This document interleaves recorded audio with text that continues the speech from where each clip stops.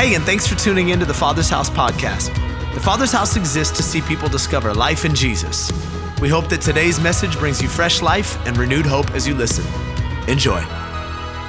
All right, well, we are in week 6 of a series that we started about 5 weeks ago, and we've been talking about the subject you see there on the screen, not my job. Specifically, we have been looking at some of the jobs that we as Christians or we as humans attempt to do on God's behalf and generally end up failing miserably in the process, hurting ourselves, hurting other people. And so, as the subtitle suggests, we've been discovering our role. Know your role and don't play God. I love the way my wife put it a few weeks ago. She said, Jesus has called us to live like him, but we are not supposed to be Jesus.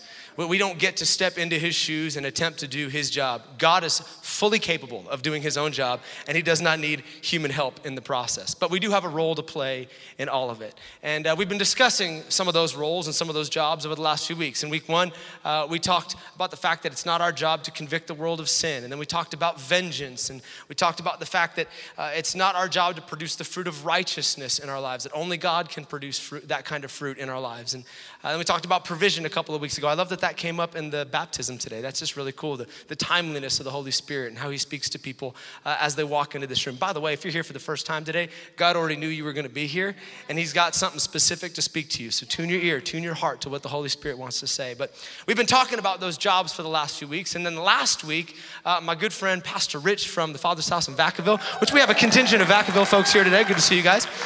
He came and he preached an incredible message. I said in the first service he preached the paint off the walls, but then I looked and the guys were still up there, and so they haven't made their way down. So the paint is still intact, but he preached an incredible message about the fact that timing is not our job. It ministered to so many people. I talked to so many people in the lobby afterwards that just said, that message was for me today. And if you were not here, let me strongly encourage you, go back, get on the YouTube, listen to the podcast. It was such a powerful message that we don't get to orchestrate God's timing. Our job in the middle of the wait is to build an altar and just worship him while we wait. Such a powerful message. But as Rich was preaching, I was doing the responsible Christian thing, taking some notes in the front row. And as I was taking notes, he made a few statements that provoked a question in my heart, and that question served as a catalyst for today's sermon. As he began to speak about God's timing and our frustration often with God's timing, and mentioned that sometimes we can get anxious or angry or burnt out or bitter with God because we think something should have happened by now or the opportunity should have presented itself by now, and we're wondering where God's at in the midst of it. I wrote down this question, and it's a question that I want us to consider as we enter into this next installment of this series, Not My Job. But here's the question I wrote down. What if I'm waiting for the wrong thing? What if I'm waiting for something that's actually never going to happen? What if the opportunity, the promise that I'm clinging to and trying to hold God accountable for, what if it's something that he actually never had in his plans to begin with? What if it was all my idea? It was imagined or something I'm trying to superimpose onto the heart of God. You know what will happen if you're waiting for the wrong thing? You will get bitter. You will get twisted. You will get angry. You will wonder where God is at in the midst of your situation because you're trying to hold him accountable for something that was never his plan to begin with. And so today, in exploration of that idea, I'd like to talk about God's plans for our life. Specifically, it is not my job to make plans for my life. The plans for my life are not my job. Because here's the deal. All of us are pursuing a plan for our lives. Everyone in this room, you're running after something. But as the great prophet Drake once said, is it God's plan? Is it God's plan for your life? Because it may not be. And if you think it's irreverent to quote Drake on a Sunday morning, then how about this one? All of us are pursuing a plan, but is it plan A? Ooh, you like that? Yeah. I love it when a church just does that. Ooh. Yeah. Feel free to throw as many of those in today as you like. It really blesses me and makes me feel like, okay, you're doing an okay job, Tim. Good job. Okay, yeah. All of us are pursuing a plan, but is it plan A? Is it truly God's plan that we're pursuing in our lives? Now, to answer that question, we're gonna look at 2 scriptures. And one of the scriptures, the first of which is a relatively familiar scripture in the body of Christ. Many of us have probably quoted it before. You've heard it quoted before. You've heard songs about it. It's stitched into a pillow. It's tattooed on your lower back. Like many of us have heard this one before, all right? The other one may not be as familiar, but I promise you it's a scripture that many of us have felt before in our lives. So even if you haven't heard it, you have experienced its reality. If you got a Bible, open it up to the book of Jeremiah, chapter 29, verse 11. And as we get into this scripture, just a fair warning, often this scripture is quoted entirely out of context. People use this kind of flippantly in the body of Christ, just throwing around, but we don't really understand the context of this scripture. We will get into its context later on. For this moment, I just want to kind of plant it in our hearts as we get started. But these are the words of God. He says, "For I know the plans I have for you, declares the Lord, plans to prosper you and not to harm you, plans to give you a hope and a future." Note the emphasis on I. "For I know the plans I have for you, declares the Lord." These are his plans. He has good plans, prosper, hope, future, great plans. Now, contrast that scripture with what Solomon writes in Proverbs chapter 19, verse 3, where he says, "People ruin their lives by following their own foolish plans and then are angry with the Lord." Again, maybe not one that you have a tattoo of, but probably one that we've experienced before. Jeremiah says God's got good plans. They're to prosper you, hope in the future. But Solomon says often we end up ruining our lives by following our own plans, and then we try to shake a fist at God and get angry with him about the decisions that we've made. There is an interesting tension between those two scriptures, isn't there? A tension that I think a lot of us might be walking in today.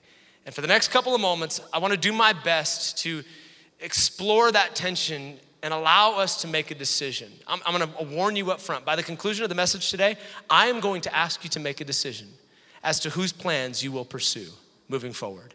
Will you pursue the plans of God for your life, or will we continue to chase after our own plans and ultimately pay the price for our own ill-fashioned plans? So I'm gonna give you a title, and fair warning, this is a two-part sermon. I try not to do that very often because I hate it when pastors and preachers do that. I'm like, okay, you're just trying to get me to come back to church next week. You're not gonna give me a conclusion. You're gonna leave me on a cliffhanger. That's not my heart. This is just such a massive topic. And the last thing I wanted to do is try to cheapen what I felt the Holy Spirit wanted to say by trying to cram it all into one thing. So we're gonna get a little exhaustive with this because the plan for your life is a big deal, all right? It's not something we should just breeze through. Okay, check the box, we did it on a weekend. I really want us to lay hold of what God has for us in this subject matter. So we're gonna hit half of it today and half of it next week. But the title for today is Stick to the Plan, Part 1. Stick to the Plan, Part 1. And that means that next week, you can write on the next page in your journal, Stick to the Plan, Part 2, okay? No new sermon titles next week. Let's pray and we'll get into it. Jesus, thank you for your word. Thank you that it has the power to transform the way we think and ultimately the way that we live. And as we approach this subject today, a subject that I think is near and dear to every single one of us, we're all running after something. Would you speak to us so clearly about the plan and the path you have for each one of us? I ask that even though this message is relatively simple in nature, that through its simplicity, Holy Spirit, you would speak to every heart, that you would captivate our attention, and that we would be willing to say yes to God's plan for each of our lives, because we know that your plan is good, and it is to prosper us and to give us a hope and a future. We trust you today. In Jesus' name, amen, amen, amen. All right, a couple of questions I want to ask you as we start out today. A little calm response if we could. How many of you have ever purchased a piece of furniture that you had to assemble yourself? A desk, a dresser, something like that? Okay. How many of you enjoyed assembling that piece of furniture? Yeah, okay. You people are weird. All right, all of you lifted your hands. Special place in heaven for you. Yeah, nobody enjoys assembling furniture. It is like, well, some of you do, but none of my friends enjoy, no, I'm just kidding. Especially in San Francisco. I don't know if you've had this experience before, but I get these packages with furniture and you have to assemble it. And as I'm going through all the styrofoam and the cardboard, I'm like, it's gonna take me 3 weeks to get rid of all of the trash that's left over because my trash cans are so small. I think we should all petition our senators for pre-assembled furniture, all right? Let's do that. But okay, for all of you who've assembled furniture before, next question. How many of you are instruction followers? You open up the instruction manual and you follow the instructions? Okay. A much more compliant bunch than the first service. That's awesome, okay. Now, for those of you who just lifted your hand, moment of truth, how many of you follow step 1 of the instructions? Okay, maybe you're not sure what step 1 is, so put your hand down. Step 1 is you lay out every single item that came inside the package, and you put it all out there to make sure you have everything so that you don't end up 3/4 of the way through construction only to find that you are missing parts, and then you get on the phone and cuss out the manufacturer. So again, how many follow step 1? Isn't it interesting that so few hands went up that time? Yeah, okay. So you don't follow the instructions. That's what I thought. That has nothing to do with the sermon. I just really wanted to see the honesty level of the Father's house. So that's good. Okay. So for the rest of us who didn't lift our hands for that, I'm assuming you're like me and you generally don't try to follow the instructions. The first thing you think when you open up a piece of furniture is, I think I can build this thing. I don't need any stinking instruction manual. I can do this myself. Like that's what you think, okay? So sometimes that works out to our benefit. We save time. Often it does not. And we end up failing miserably in the process, as was the case for me this week. I just recently purchased an item that Instagram told me that I needed. So marketing works. I am your target. And it's one of those standing desks. Have you seen one of these things? You push a button that, so you can sit down like this for a little while and then you realize, oh, this probably isn't healthy for me. I got strong quads. You guys see that? You type in like, oh, it's bad for my back. I'd like to burn some calories. So, you push a button and the desk comes up and then you stand up. Mine actually came with like this little surfboard thing that I can stand on. I'm like, I am burning so many calories right now. This is amazing. My core is engaged. I start dancing. It's a great desk. But when the desk was purchased, I immediately received an email back from the manufacturer. And in that email was a video showing me how to assemble the desk. They literally hired a film team. They got together. They filmed people building it so that they could save me time. I did not watch the video. A couple of days later, I get another email from the manufacturer after the thing is shipped, and there's a bunch of photographs of people who are putting together the desk, step by step, to save me time, to save me headache. I didn't look at the email. When the items arrive, I open up the box. There is a letter on the top of the box reminding me that the manufacturer has sent me 2 emails with videos and with photos, which is basically the nice way of, please don't call us, just do what we told you to do. I ignored the letter, crumpled it up. The instruction manual that was very comprehensively written right underneath that, set that aside, and I went about the process of building the desk. And the reason I did so is because one of the bragging marketing tools of this company is that you can assemble this desk in 20 minutes or less. And in my mind, that communicated, if I could do this in 20 minutes, I probably don't need to spend 10 of them on the instructions. It's gonna be pretty simple. Anyone wanna guess how long it took me to assemble the desk? Yeah, 3 hours, okay? And here's why. Because I assembled it partially, realized I missed a step, disassembled the desk, built it a second time, thought, I still missed a part, disassembled it again, and finally went back to the instruction manual and built it yet a third time. And on the third hour, when it was finally built, I looked over and I had this giant bag of parts that I'm pretty sure belong somewhere on the desk. But at that point, I'm 3 hours invested and I'm like, I am not building this thing any longer. So there's a good chance it's still constructed incorrectly in my office. I could die at any moment while I'm on this desk, but I'm done. I'm done building the desk. I've already invested too much. And I bet you'll never guess who I was frustrated with when I found this extra bag of parts and the desk wasn't built right. Yeah, the manufacturer. If they had just done something a little clearer, they'd only sent me a couple of videos or some photos to build this thing, then perhaps I wouldn't be so frustrated. Of course, I got mad at them and not at myself. What happened? Well, I didn't follow their plans. They had sent me some plans that were very clear, but I decided to take matters into my own hands, follow my own plans, and ended up wasting time and with a poorly constructed product. There was a designer, an architect, an engineer that spent all this time carefully crafting something that was good for me. They knew that I needed to stand while I work.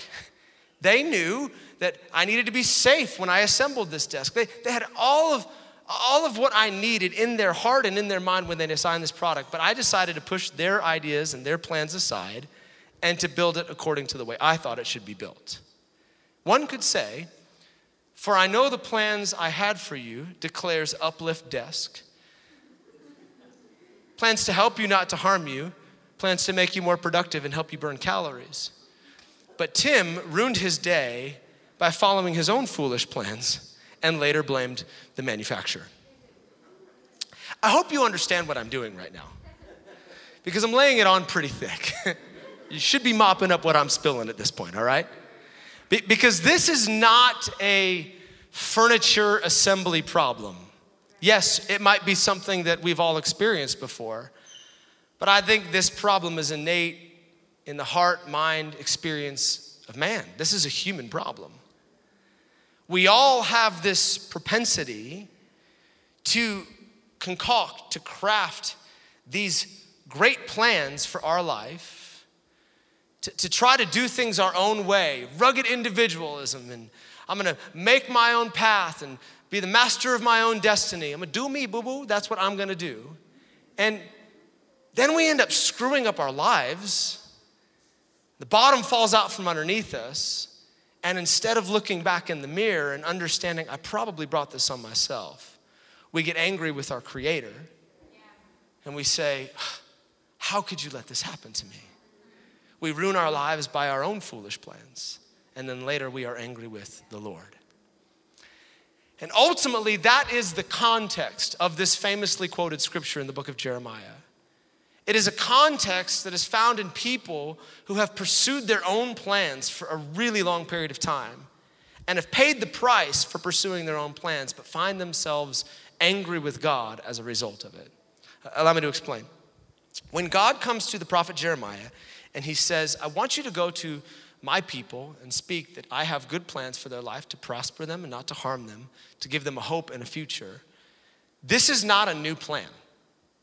This is not the first time God has spoken this to his people. These plans have existed for literally 700 years by the time they make their way to Jeremiah. If you back all the way up to the book of Joshua, as the Israelites are crossing over and they're making their way into the promised land, maybe not the exact same words, but the same intention, God begins to articulate his plans for his people. He says, I'm allowing you to walk across this barrier, and even as you come up out of the other side of this barrier, it's almost prophetic. This is a physical act that's gonna symbolize what I'm doing in the spirit for you. No longer are you gonna go back to your ways of slavery, where you're in bondage, and you have to eat at the hands of your oppressors, and you have to deal with warfare, and I'm gonna bring you into this place where there is prosperity, a land that's flowing with milk and honey. You're gonna reap from vineyards you didn't plant, and you're gonna assume real estate that you never developed. Like, I have good plans for you, and they are to prosper you. I know that your past looked hopeless, but I'm giving you hope for your future. I've got a good plan set before you, but there's one condition. You have to stick to the plan. If you stick to my plan, everything good I have planned for you is gonna come to pass in your life. And the plan is simple. I want to be the Lord your God, and that's it. You don't get any other gods but me. Don't serve idols. Don't serve the customs and the gods of the nations surrounding you. Just devote your heart fully and completely to me. And if I am your God, you will be my people, and I will prosper you at every step along the way. That was that simple. And for a season, they did. For a season, they conquered the enemy nations. They lived at peace eventually. They assumed all the land. They inherited the prosperity. But then, bit by bit, moment by moment, they begin to deviate from God's plan and pursue their own version of a plan for their lives. God said, I want to be your king. I want to be your leader. But the people said, we want a different king. We want a different leader. And from the book of Judges all the way through the book of Daniel, for a period of about 700 years, you see the rise and fall of kings and leaders and judges, some of whom served God and tried to turn the hearts of the people back to the Lord, but most of whom turned the hearts of the people away from God as they embraced the cultures and the practices of the nations surrounding them. They ended up finding themselves in situations where they were indulging in pagan traditions, sleeping with temple prostitutes. Some of them even sacrificed their own children on the altars of foreign gods. They continued to pursue their own plans, thinking that this is what they wanted for their life. Until eventually, God gave them what they thought they wanted. Eventually, God said, if those are the plans that you want to pursue, I'm going to allow you to fall prey to your own plans. And I will exit the scene. I will step away, and you'll reap the fruit of what you've been planting. Where'd they end up? Back in exile, captivity, for 70 years at the hands of the Babylonians. All that prosperity, gone. All that land, gone. Everything that God had allowed them to build, burned to the ground. At a distance from him, in desolation, depression, exile, all because they wanted to pursue their own plans instead of submit to the plan that God had for them all along. And I'd like to believe that as we consider this story, I'd like to believe that as we have a book that literally catalogs their failure, that we could learn some lessons from their poor decisions. I'd like to believe that when I read the scriptures and I read about the stories of failed regimes and kings that turned the people's heart away from God, that I could go, okay, I'm not gonna make the same mistake. I'm gonna run after God's plan for my life. But let's be honest for a moment, shall we? Here we are a couple thousand years later, and humanity is pretty much doing the same thing over and over and over and over again. Time and time again, we find ourselves with opportunity to choose, are we going to pursue the plan that God has for our lives, or are we going to continue to attempt to build our own lives, pursue our own plans to our own demise? And time again, we find ourselves pursuing our own plans and paying the price for it. Time and time again, we find ourselves in exile, at a distance from God, no longer experiencing freedom, no longer experiencing the prosperity. And then, if we're not careful, doing exactly what these guys did, looking up at heaven and blaming God for where we ended up. Yeah, that's exactly what they did. And maybe you're here today. Maybe that describes the season you find yourself in. Maybe you are watching online or you're here in the room and you find yourself at a season paying the price for your own plans, for pursuing your good plan for your life. Maybe you feel like you're at a distance from God. Maybe you are shaking the fist at heaven saying, God, how could you let me get here? How did I end up here? Like, I thought you loved me and I thought you had a plan for my life. Well, maybe it's a moment that the Holy Spirit brought you into church this morning so that you could come to this place where you realize Proverbs chapter 19, what their own king wrote to them. A person ruins their life by following their own foolish plans. But I can't blame God for that. It's not God's fault I ended up where I'm at. No, this was of my doing. And if that proverb hits a little bit too hard, here's another one for you. It's a modern day version of it. I read this online. Everything happens for a reason. Sometimes that reason is that you make bad decisions. Stitch that one into a pillow and put it on your bed, why don't you, all right? Maybe that's your reality today. Maybe your reality is like, I am here because of the decisions that I've made, and I'm not pleased with where I've ended up. I am not happy with how my plans have played out. Well, let me offer you some good news. Let's bring the nose of this plane up for just a moment. And it's the same good news that God offered through the prophet Jeremiah to a group of people who found themselves in the middle of a failed season. God still has a plan. God still has a plan for your life. He still has a plan for your future. You have not lost the right to prosperity or his goodness. You have not handed it all in because of your own failed plans, and now you have to live the rest of your life in exile and in desolation. No, God still has a good plan for your life. He still wants to prosper you. He still wants to give you a hope and a future. I actually wish if I could rewrite this scripture, which is not allowed because I'm not God, but if I could, I would add the word still in here because this is a 700-year-old promise. When he looks at his people in the midst of failure, he's not just telling them for the first time, he's reminding them, I still have plans to prosper you. I still want to give you a hope, and I still want to give you a future.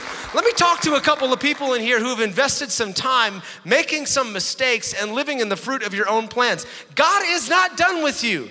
I know you're 26 and you think you've ruined your life, but there's actually still a future. Yes, even at 26 years old, even at 86 years old, come on. God still has some good plans for your life. If your plans have decimated you, he can still prosper you. If your plans have left you hopeless, he can still give you a fresh sense of hope. And if your plans have ruined your past, come on, he still has a future for you if you will submit yourself to the plan. That's the beauty of this scripture. That is the context of this scripture. It wasn't written to some people who'd been doing things right and finally qualified for God's good plan. It was written to people who were in the middle of a season of failure and their own self-imposed place of bondage. And into that setting, God said, I have a good plan for you. I have a plan to prosper you and to give you a hope and a future. So, as is the case with every sermon, here comes the moment of conflict, of decision, of self-assessment, where I ask you that question that you hate, but you've been thinking about for the last couple of moments. Whose plan are you pursuing? Seriously, sit in that for a moment. Whose plan are you pursuing? Yours or God's plan? Whose plan? And maybe that sounds like a complicated question because you're like, I don't know. I think I'm pursuing God's plan. Like, I'm gonna be honest, I've had that in my life before. Where like, I think I'm doing the will of God, but I'm not entirely sure. Like, is this his plan for my life? Let me simplify it, all right? Let's make this as easy as possible. God's plan is simple. It's to prosper you, to give you hope, and to give you a future. So, are you prospering? Do you have hope for your future? If so, you're probably walking in God's plan. And let me make a disclaimer here. Prospering does not always mean pleasant circumstances. Prospering doesn't mean that like the bills are paid, everybody's healthy, everything in my life is going well right now. That's not the definition of prospering. Prospering is a soul condition, not necessarily a circumstantial condition, okay? Peter was being persecuted, but he was still prospering. Paul was in prison, but he was still prospering. John was on the island of Patmos and he was still prospering. I can do other P words if you want me to. There's a lot of people in scriptures who are walking through painful seasons, but we're still prospering. You could be walking through the worst season of your life right now. It could feel like everything around you is falling apart, but you could still have a hope for a future and you could still prosper in the dead center of whatever you're walking through. So prospering is not just pleasant circumstances. Prospering is a soul condition. So, again, let me ask, whose plan are you pursuing? And as you consider that, if you don't like the answer, then today, the Holy Spirit is making an invitation to you. Today, God is asking you, son, daughter, will you let me do my job? Will you let me charter the plans for your life? Will you let me lead you? Will you let me write your future? Or are you gonna continue to do your own thing and run after your own plans only to experience the reality of Proverbs 19 over and over and over and over again? Which plan do you want? And if you've chosen wisely and you say, I want God's plan, then that's gonna require something of us. In fact, that's where this becomes a two-part sermon because as the way I see it, there's a couple of things that fit into our role when it comes to pursuing God's plan for our life. Today, I'll give you the first. Next week, I'll give you the second. But as it pertains to the message today, our role in pursuing God's plan is very simple. It's one word. Ready? Surrender. That's it. Not complicated, run through the hoops, know the Bible cover to cover, memorize the right scriptures. Surrender. If we're going to lay hold of God's perfect plan for our lives, it's going to require the complete and total surrender of the plans that we have written for our lives. Now, that's a whole lot easier said than done. Okay, amen, yeah, and now try to live that one out. It's a tough one, and here's why. Because we're pretty heavily invested in the plans that we've created for our lives. Some of us have invested a lot of time in the plans that we've written for our lives. Some of us have invested a lot of money in the plans that we've made for our lives. Let's get real. Some of us have invested a lot of education in the plans that we have for our lives. Some of us, our entire identity is wrapped up in the plans that we have made for our lives. And so when God asks us to surrender our plans, it could mean the surrendering of all the investment, all the identity, even the education that we've brought to the table and submitted to God and said, here's my plan for my life. And he's like, yeah, that's not what I had for you. Yeah, it is costly to surrender your plan to God. But the benefits far outweigh the cost. Are you willing to surrender everything to lay hold of his plan? I remember when I was in my 20s, many, many decades ago, I was invited into a group called Timothy Cell. My pastor used to do this thing. Every 18 months, he'd invite a new group of 12 to 15 people to step into this thing called Timothy Cell, where it was kind of his ministry training opportunity. And Every other Sunday for 18 months after church, we would study theology, we would learn how to teach, we'd talk about leadership issues, we'd discuss world events, all that stuff, and just ask ourselves, can we really step into ministry? Are we prepared for this? Is this something God's called us to do? And it was amazing. It was the greatest training opportunity I ever had. But in the midst of that group of 14 or 15, there were two of us that my pastor made no secret he felt were the most called into ministry, myself and another guy. And if I'm gonna be honest, I think I was probably the consolation prize in the matter. Like, the other guy was clearly more gifted than I was, clearly more called than I was, but he figured, if this guy messes it up, then we've got Tim in the bench. I'm like, okay, I got this, all right? So he starts training us up, and often he would pull the two of us aside and he would invest a little bit of extra time in us, but he could see that both of us were gonna have a very difficult time stepping into the plan that God had for our future, because both of us were pretty heavily invested in our own plans for our life. At that season, I was in my 20s, but I'd spent some time building a business, and the business had become pretty successful. And I had convinced myself, as many of us do, that God's call, God's high plan for my life was to work in business, to be successful, and to fund whatever endeavor the pastor had. I literally, anytime he had a vision to do something, whether it was to start a new outreach program or fund this orphanage over here or give money over there, I knew that our business could play a major role in making that come to pass. And I just feel like the Holy Spirit would say, there's someone here today. I'm just kidding. But it was a noble call as far as I was concerned. Like, okay, do business, make money, fund the kingdom, and I got to do some of the other cool stuff on the side. I'd preach occasionally and play drums at church, and I'm like, I kind of have the best of both worlds here. And that was my plan for my life. My friend, he was working in an industry that was incredibly difficult to become successful in, and he had seen a bit of success, and it looked like a lot of doors were opening up to him. And as those doors began to open up, it seemed pretty obvious that if he worked hard enough and continued to invest his life and time in this, he could kind of work his way up to the top, and it was a pretty awesome opportunity. And so as far as he was concerned, hey, this is God elevating me to a place of influence in this industry that not a lot of Christians ever get to step into, and this is how God's gonna use me in my future. So both of us had our plans, but our pastor saw that those plans could be the biggest stumbling block for us stepping into what God had for our future. And he wasn't shy in telling us over and over again that there were gonna be some moments where we were gonna have to make decisions. Do I want God's plan, or am I gonna pursue my own? And I'll never forget a conversation. He pulled me aside and he said, hey, Tim, you think you're special, which is always a great way to start out a conversation. You think you're special because you're in your 20s and you're making good money and you've seen some success, and you've even convinced yourself that this is God's call. And he said, but I just want to tell you, you're not that special. I'm like, cool, okay, thanks, Pastor, I appreciate it. All right, have a good day, He said, no, you're not that special, because if you look around the Bay Area, there's plenty of people in their 20s making way more money with a lot more influence than you'll ever have, and it's not really that special that you can make money. But let me tell you what is special. The way I've seen you lead young people is special.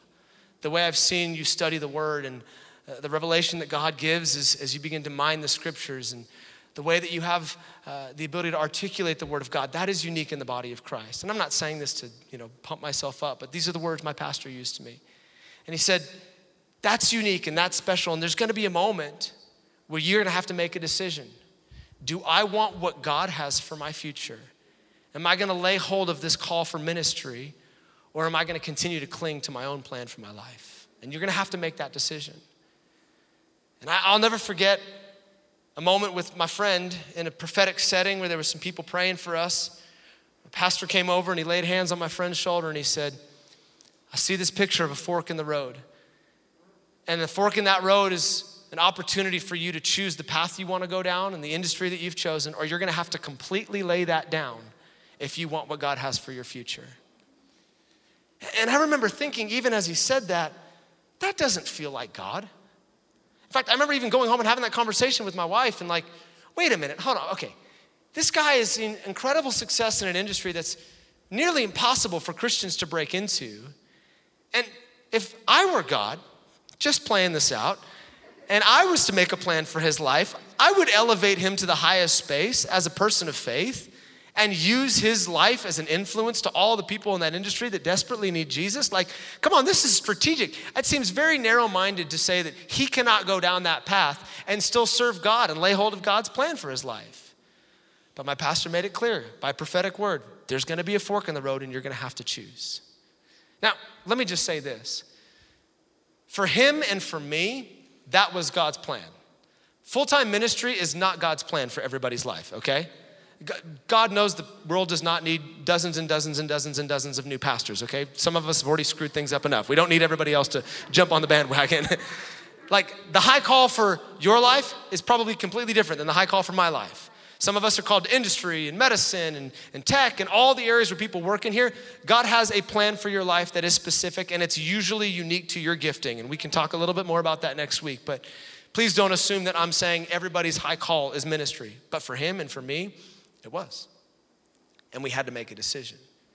And I remember the forks in the road. I remember the moments where I had to decide, am I going to pursue my own plan and cling to what I think is good only to sacrifice what is truly God? Or am I gonna pursue what he has for me? And fortunately, by the grace of God, I think I chose correctly. I did choose correctly, okay? But as we sit in this room today, my friend is still facing forks in the road over and over and over again. Because for the last 15 years, he's continued to choose his own plan instead of God's plan. In fact, he's done something that many of us try to do. We try to hold God hostage to our own plan. You should bless this one, God. This is a great plan I have for my life. Look at it, it's amazing. Would you bless this one? Why are you not blessing me? Because you're not surrendering to my plan.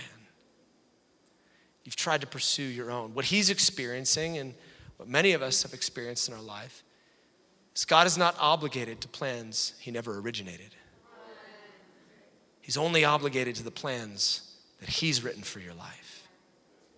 It says this in Psalms chapter 127. Unless the Lord builds the house, the laborers labor in vain. Unless God is the architect, unless he's the one who's drawn up the plans for your life, you could spend the rest of your days on this side of eternity trying to build something in vain.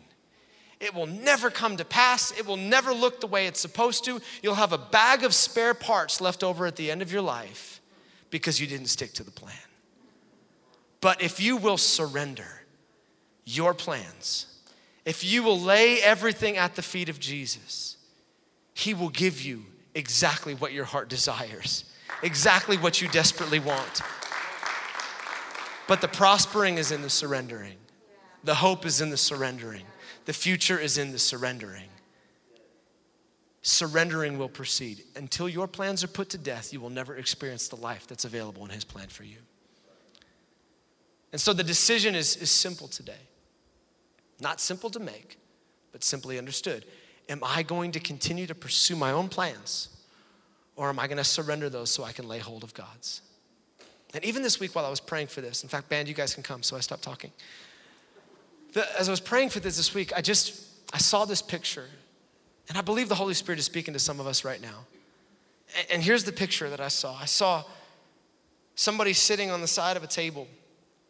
And they pulled out like the blueprints to a construction project. And they put those blueprints down on a table. And I saw God on the other side of that table take those blueprints and stash them behind him and then pull out another set from the other side and hand them back to you and said, okay, now we can start to build together. I believe that's what the Holy Spirit wants to do for some people today, an exchange. Hand me over what you've been trying to build and failed miserably in the process, and let's start building the life that I have for you together. He's got good plans for you to prosper, to give you hope, to give you a future. And I pray that you will lay hold of those today through surrender. Amen? Bow your heads, close your eyes. Let me pray this over us today. Holy Spirit, I thank you that you never leave us forever in the bad fruit of our own decisions. You never leave us in a pit and say, well, you dug this one for yourself, so you can just stay there. No, the Bible says the arm of the Lord is not too short to save, that you will reach down into any pit, yes, even the ones that we've dug for ourselves. In fact, especially the ones we've dug for ourselves, and you will pull us out. Today, I'm sure that there are plenty of people here that would say, I find myself experiencing the reality of trying to follow my own failed plans, and today I'm ready to surrender those things back to God. I pray right now, Holy Spirit, that you would give us the strength, that you would give us the clarity, the wisdom, the ability to make that decision right now.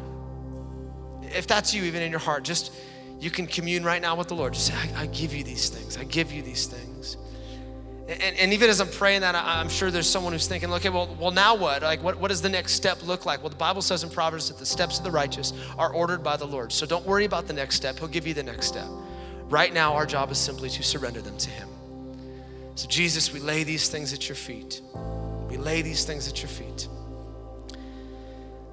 And as I'm praying, I'd also assume that there's probably someone here that would say, hey, Tim, I have spent a rather long period of time building my own life, but I don't know if God does have plans for me. I'm not in relationship with him, so I wouldn't know that he has a good plan for my life. This is the first time I've even hearing anything like this. And maybe that's you. Maybe you'd say that you are at a distance from God, your own self-imposed state of exile, but you know that you need to get things right with Jesus before you leave this place.